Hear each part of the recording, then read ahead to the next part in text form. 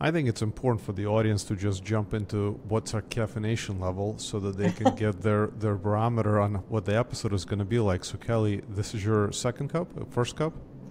Yeah, only my second. And normally I'm a lot further down the road on my caffeine this time of day. But this morning's just been interrupted a couple of times. And so I may have to search for words, not like I don't usually have to do.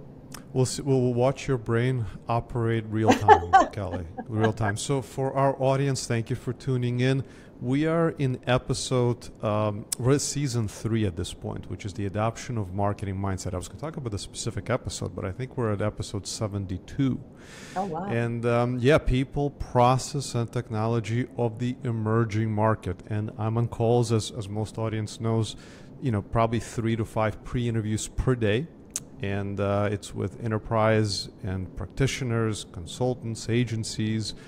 And what I find is either they don't see what we see, the innovators like you, Kelly, or they're in violent agreement. And the question is, how do we accelerate the market? And today we're going to talk about trust. It seems like a trust week. We for those of you who listened to Stacy talk about what does trust have to do with it, which is an episode that was just published and a few comments came in this morning.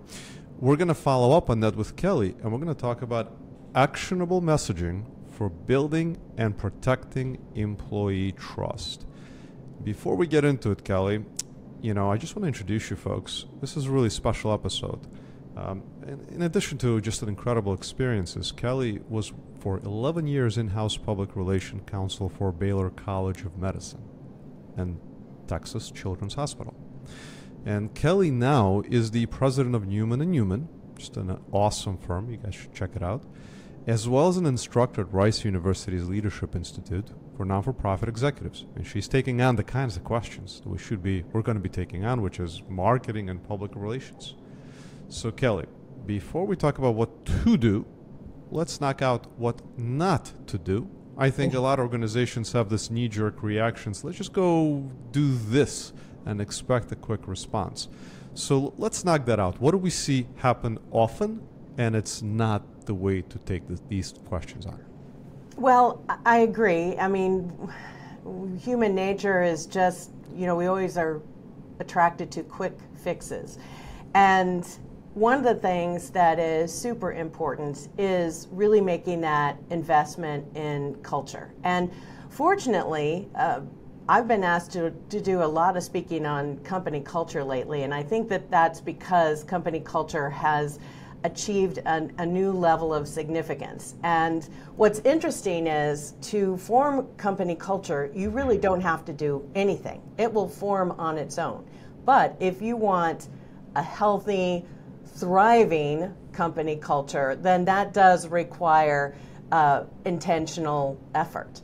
And it really begins with looking at your values. Now, we define company culture as lived values. And by that I mean that they are not just words on a wall, but they are actually enacted in some way. And, very oftentimes you'll see maybe respect as a company value, but it's not enough to provide some general definition of how you see that in your own company. What does that look like in a particular department or to a particular job responsibility? So it really is not just saying we respect one another, we strive for excellence, all those kinds of things that make up posters that people don't even look at anymore, but really translating that into actionable experiences. That's fascinating. So let's just jump into it. It's not easy to create lived values, right? And I think briefly we mentioned, actually wrote a book on the topic. It's The Science of Story, interviewing hundreds of leaders. Where does lived values begin when we think about the employee experience? Is this something that should be discussed right from the get-go? Well, I think it really begins with the formulation of that unique brand messaging that conveys your unique value. So by brand messaging, I don't mean a dry inventory list of what you do. And I also don't mean effusive, pie in the sky declarations of superiority. Those don't have any substance to them. But messaging that articulates not just what you do or what you are, but why you are. I mean, I think that, Simon Sinek did us such a big favor in emphasizing our attention on why. And that is so true. And it's a really important differentiator for your marketing, for instance, of course. But it also is a very important differentiator for the employees that you're not only trying to retain, but also working to recruit. We like to use the analogy of what table do you sit at? So let's just use community colleges as an example. You're a community college.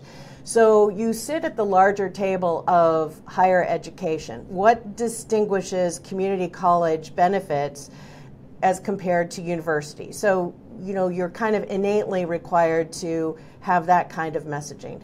But then more specifically, what distinguishes your community college from others? And it's not just your purpose, but definitely it's your culture and your values. I just spoke to a group earlier this week with a client of ours who's a community college. And in the research that we did, we discovered that their culture had incorporated a wraparound aspect to how they cultivated and nurtured and encouraged their students that was very unique. It was a lived value, and it was a unique differentiator in how to articulate what was beneficial of them as compared to, say, their competitors. Fascinating. And you brought up why, and you brought up Simon Sinek. Simon had pretty significant impact on my work. He was one of the first interviews for Inc. When I was a contributor. And, I think it's fascinating to see how starting with why could have an impact on the organization. How would you, when we talk about bringing purpose, values into the organization to build trust, how would you evaluate its impact? Do we think about performance? Do we think about, retention? What data points do we look at to say it is working or not and we're getting a return on our investment? Well, clearly, and especially in healthcare right now, which is experiencing just critical challenges in both retaining and recruiting employees. And there's a lot of things that are being done. Certainly compensation incentives, alternative staffing plans, utilization of technologies to help lift the pressure of time constraints that are so important. And those are all very important measures to be taken. But what's interesting is that recent studies with clinicians of their priorities have also shown that culture, respect, and trust of leadership is also very important. So to measure or to assess how that's playing out in your organization, particularly if you're in healthcare, one of the data points, of course, is turnover. And it's a data point that is not necessarily, it tells you what's happening, but it really requires digging in and asking those questions before someone is leaving, or if you're having difficulties recruiting, just in general. And I think it does go back to that brand messaging. Well, that combination. Who do you uniquely say you are? As an employee in healthcare, what is that going to mean to me? And especially, how does that align with my values and what motivated me to get into healthcare in the beginning? And then how is that translated into actionable lived values? And then conducting an assessment of whether that all lines up. I think I mentioned to you a few years ago, we developed and trademarked a service line that we refer to as experienced messaging.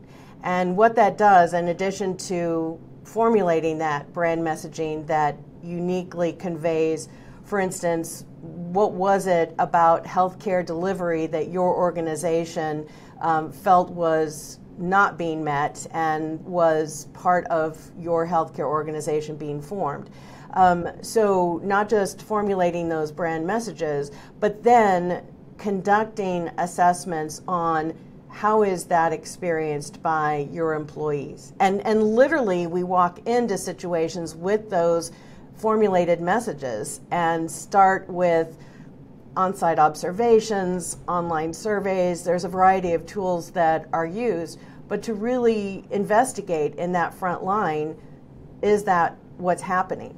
And then bringing those findings back to that leadership and not just saying, here's what's happening, but here's recommendations for how to alleviate those inconsistencies.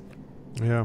Are there maybe some examples, that top of mind? Because I really resonate with the idea of there's a difference between the words on the walls, the beautiful town halls and the aspirational messages, and then what actually shows up every day. In fact, the disconnect may be creating cognitive dissonance for some folks within the organization, because it could be quite contrary. So I don't know if that's a confidential, or maybe there's a story that pops to mind for you. No, in fact, we just published a case study with an urgent care system that has, they've added a tremendous number of clinics in the Houston, Austin, and San Antonio markets. And all of their inquiries, whether it's making a patient appointment or following up on results or whatever it is, it all filters through what we renamed as their patient communication center. And their leadership was concerned about what kind of experience were patients having in communicating with that center. So they engaged us to apply experienced messaging there. And what was so interesting, Adam, and to the point you were just making, is that in our research, what we found is that the patient experience was great. Where the company was vulnerable was in turnover of employees, because one of their messages was, we are an innovative organization that is determined to provide a unique patient experience. And they were, but they weren't providing that innovative access to information to these folks. So they hadn't engaged technologies that would put answers, for instance, to questions at their fingertips. And so that frustration of, I virtually need to know everything there is about this organization, was really putting at risk the turnover. And it was the reason why we published that case study, is that we were so pleased at the quick reduction in turnover that incorporating recommendations and even some employee training realized right away. So it's very often that an organization will be looking at its external impact, especially when it comes to brand messaging, but turning that spotlight on your employees is extremely important and ultimately affects your bottom line. And maybe this is the time, maybe that's the silver lining, if you will, of what's happening today, is the pressures are mounting, and not looking internally is simply not an option anymore. It used to be an option, it isn't an option anymore. And when you look internally, all of a sudden you start to scratch your head about all of the inconsistencies that have been created from messaging, and maybe even leading to some employee cynicism, perhaps disengagement. But so how do we navigate it? How do we navigate what we're seeing as we start to shine the light into areas that otherwise haven't seen the light? Well, follow through is essential. I mean, follow through is absolutely essential. How many times have employees been introduced to, a new initiative? We're going to implement this, and right away there's cynicism and, oh gosh, here we go again. One of my sisters works in the high tech world, and she was working for a large tech company, and they were moving the location that she worked at to another office location. And during that time, their corporate office had developed a employee values campaign, something like, be bold or whatever. And they'd invested in all this artwork to communicate that. And that had been shipped out to them. And by the time they received that values artwork and had started packing to move to the new space, corporate had said, oh, no, we're not going to do that anymore. So there is a lot of cynicism. And to just circle back to healthcare, Deloitte did a study, I think it was in 2022, and what they found was clinicians only believed only 23%, see, that's where I need that other cup of coffee. Only 23% of clinicians believed that their leadership would do the right thing. So you're 100% right. There's a lot of schism out there, and that follow through is absolutely essential. I think the other thing, too, anytime you're looking at building or protecting trust, employees need to genuinely believe that what you're doing is in support of them. When we go in and we conduct research, it's not because, there's going to ultimately be a big reorganizational effort and you're about to lose your job, nor are we trying to throw anybody under the bus. It really is to identify what are those supportive tools or training or skills that you need to be able to fulfill those expectations and those experiences, deliver those experiences that your employer is asking you to do. And when it is tailored, when it is not okay, we're coming in and applying Trust 101 to you, but it is tailored to their unique experience, I think there is a much greater percentage of acceptance and even follow through by them as well. Totally with you, Kelly. And I talk a lot about this as an emerging market. And just real quick, in the defense of organizations, it's just a muscle that wasn't built. It was, organizations were focused externally and on employee side.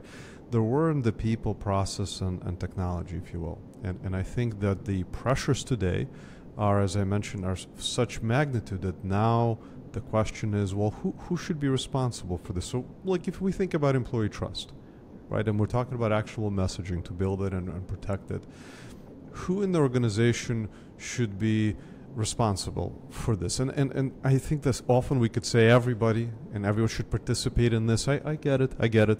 Yeah, but if we were to think about the actionable messages specifically, who should own those actionable messages showing up across the employee experience journey?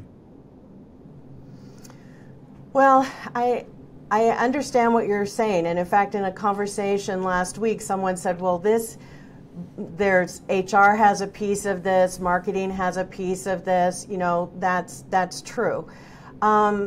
I think that it is important to look at not who's responsible overarching, but who's responsible for that group of employees and getting it as close to the front line as you can. So where development of brand messaging and development of recommendations for better aligning and authenticity, all those kinds of things, where you might think, well, that might belong to maybe the marketing folks because brand messaging always falls under that category. Where we're really retained is by those frontline leadership, because I think they are the ones that are going to be, at least by employees, most I guess judged is the best word I can come up with. They're the ones that really have to deliver on that authenticity. If, for instance, just to go back to healthcare, if you're a hospital that, for instance, describes itself as family-centered, how does that translate for those employees who are meant to develop or deliver that employee-centered experience for your patients? Is my family important? Do I have leave? Do I have flexibility from my immediate, supervisor to address family needs? Do I feel like my employer respects the health of my family? And so, because that ultimately is experienced on the front lines, I really think that it's those directors that are interacting.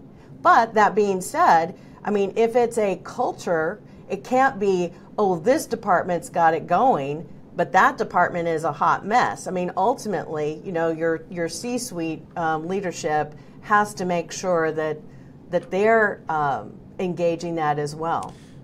With you. Makes sense. And when we think about the process that will be followed, are there things that from the world of marketing that we can extrapolate and bring into solving this internally? And often this point comes up, it was first brought up by Vince, CMO of American Residential Services. Are employees the last audience for us to apply what we know works within the world of marketing? So process-wise, Kelly, what comes to mind for this emerging market? What can we learn from marketing? Well, I guess I'll use our process as my guide in answering that question. Number one, it's research. I mean, you can't get away from that. I don't know how to do anything without doing some research, because you've got to be informed. So number one is research. Number two is looking at who is it that you say you are, either externally or internally. Who is it that you say you are? Nobody says, oh, we're mediocre. It's always, we're God's gift to whatever it is, and I'll go off the track just a little bit here and say I was speaking at a conference one time, and somebody asked me what I thought about mission statements, and without even taking a beat, and I probably should have thought it over, I immediately said, I hate mission statements. And there was an audible gasp in the audience. It was like I had committed the ultimate sin, I guess. But the reason why I say that is that usually they are so, ethereal. It's like, we're going to be the best whatever. And okay, yeah, ultimately that's what you want to be. But I think that your messaging has got to have teeth. It's got to be able to get traction, and it should be genuine. And then assessing how is that experienced by your own employees, and can they answer that question of what does that look like here? And it's not just identifying those inconsistencies, it's also proactively creating those experiences too. How, if this is who we say we are, what can we develop as an experience, in this case for our employees, but it's true for your external audiences too. What experiences can we create to purposefully enhance or deliver that message? I don't know if I answered your question or if I got off on a tangent, but those are all thoughts that in my mind go towards, and then it is definitely formation of actionable recommendations. It's not just that, be kinder to one another. What does that mean? Kelly, what are those? Take us there, Go ahead. if you will. Actionable recommendations. How actionable? Maybe if you could illustrate it through examples for the audience. Okay, so I'll go back to the case study that I was mentioning to you. There was a lot of repetition. There was a lot of, they had morning huddles with their team. They had emails that went out at the end of the day. And it was just this flood of information. And so a recommendation that we had was you've got to streamline and prioritize and reinforce what's really important for these folks to retain. And how do you make urgent or alert information readily available? I'll give you a really simple example. So they have a technology that they use on their computer screens in terms of, scheduling and bringing up information to questions and things like that. And let's say in one of their urgent care centers, let's say that the X-ray machine had gone down. And in fact, that had happened during one of our on-site observations. Well, they just kept sending emails and emails and emails throughout the day. Don't forget, don't schedule X-ray appointments at this clinic. When all they had to do was apply a very simple accessing of their technology that would put an alert bar at the top of their screen that would say, this particular clinic's X-ray systems are down. And then once it is resolved, take it off. It was a simple alert that we've learned from some of our emergency management clients. And it was a very actionable recommendation and a visible evidence of our commitment to put the information there we are requiring you to know in interacting with our patients at your fingertips. That makes it visceral, that makes sense. There it is. And Kelly, the next question is technology, right? We're talking people, process, and you just gave a fantastic example. What do you think in this emerging market will be, technology? It could be broad strokes. You could describe it with, its characteristics, its applications. That's my huge passion. That is my bias. Right. That's why I started the podcast. Can't believe it's almost been a year now. But how would you describe the technology that would be best to serve our needs to create actionable messaging to improve trust? Well, it's interesting because we do a lot of training as part of the experience messaging service line that we do. So it's not just, okay, here's recommendations. Very oftentimes there's skills that are discovered as communication skills that are needing some enhancement. And the New York Times ran an article, I think it was just last week, about how physicians are consulting Chat GPT for language that helps them be more compassionate or express more empathy towards their patients. And it really resonated with our team. I think everyone came in that morning with that, article. Have you seen this? Have you seen this? Here's what I think about that particular example of utilizing technology. Yes, great, consult it, get some language, but scripting and kind of that automation or formula, like when you get 3 feet in front of someone, you extend your hand, you make eye contact. A lot of people like going back to that concept at the open of quick fixes.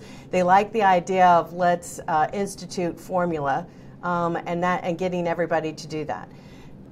We are huge advocates on developing your signature style when it comes to teaching physicians how to communicate. So if utilizing that technology helps you think through what's some of that empathetic language, what are some of those words or even some phrases that I can incorporate into my patient communications that feel comfortable for me. I can be authentic, I can be genuine in my delivery of it, but it gives them some ideas.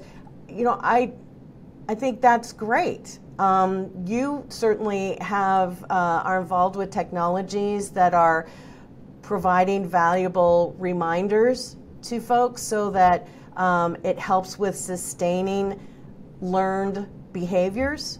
How am I kind of gently reminded, don't forget this? Oh, right, yeah. So I think that there's a lot of good ways to utilize technologies, but I'm biased towards there has to be that human connection, and that's done through genuine emotion. It's done through empathy, where it's not that you have to have had that same experience, but you connect on that emotion of, we all know frustration, we all know fear. How can I connect with you empathetically on that level? I think that there are enhancement technologies, and I think that they're very important to us. And I think that's going to be a big question in our future, which is the line between humanity and technology. We don't want technology to replace humanity. We want it to empower. We want it to be there at the right time to support us. But, human connection at the end of the day, and especially in the healthcare industry, oh my goodness. Kelly, I could keep going on and on with you, and there's so much brilliance. But I do want to ask you, what advice would you give to our innovators who are listening, who are seeing these challenges, who are asking the questions of how do they build and really protect and reinforce and sustain trust in their organizations? And maybe they're not at the C-level, maybe they are, but they're able to influence the C-level. So what advice would you give them for them to continue on their journeys? Oh, wow. Well, call us. There you go. I think that there certainly is opportunity to, if you're not in that C-suite group, to offer solutions. It kind of goes towards, how do you communicate to people when you see something that needs to be done? Go with a solution. Go with the why. Go with information on even data that says clinicians, for instance, are putting these things ahead of salary in some cases. And so I think we should look at this. And I have some ideas. So I am always a big advocate for speaking up in terms of presenting, a solution. For innovators who are those entrepreneurs, so oftentimes, that what they've developed is such a passion for them. It's their baby, but I think that it can be, you just have to remind yourself to take that step back and make sure, are we providing that experience to our own employees? Is our culture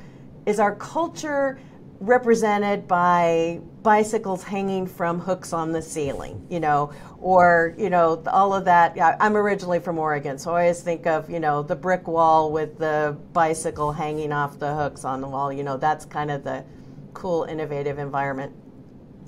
I think those might be trappings, but I think also asking your employees questions. What's important to you?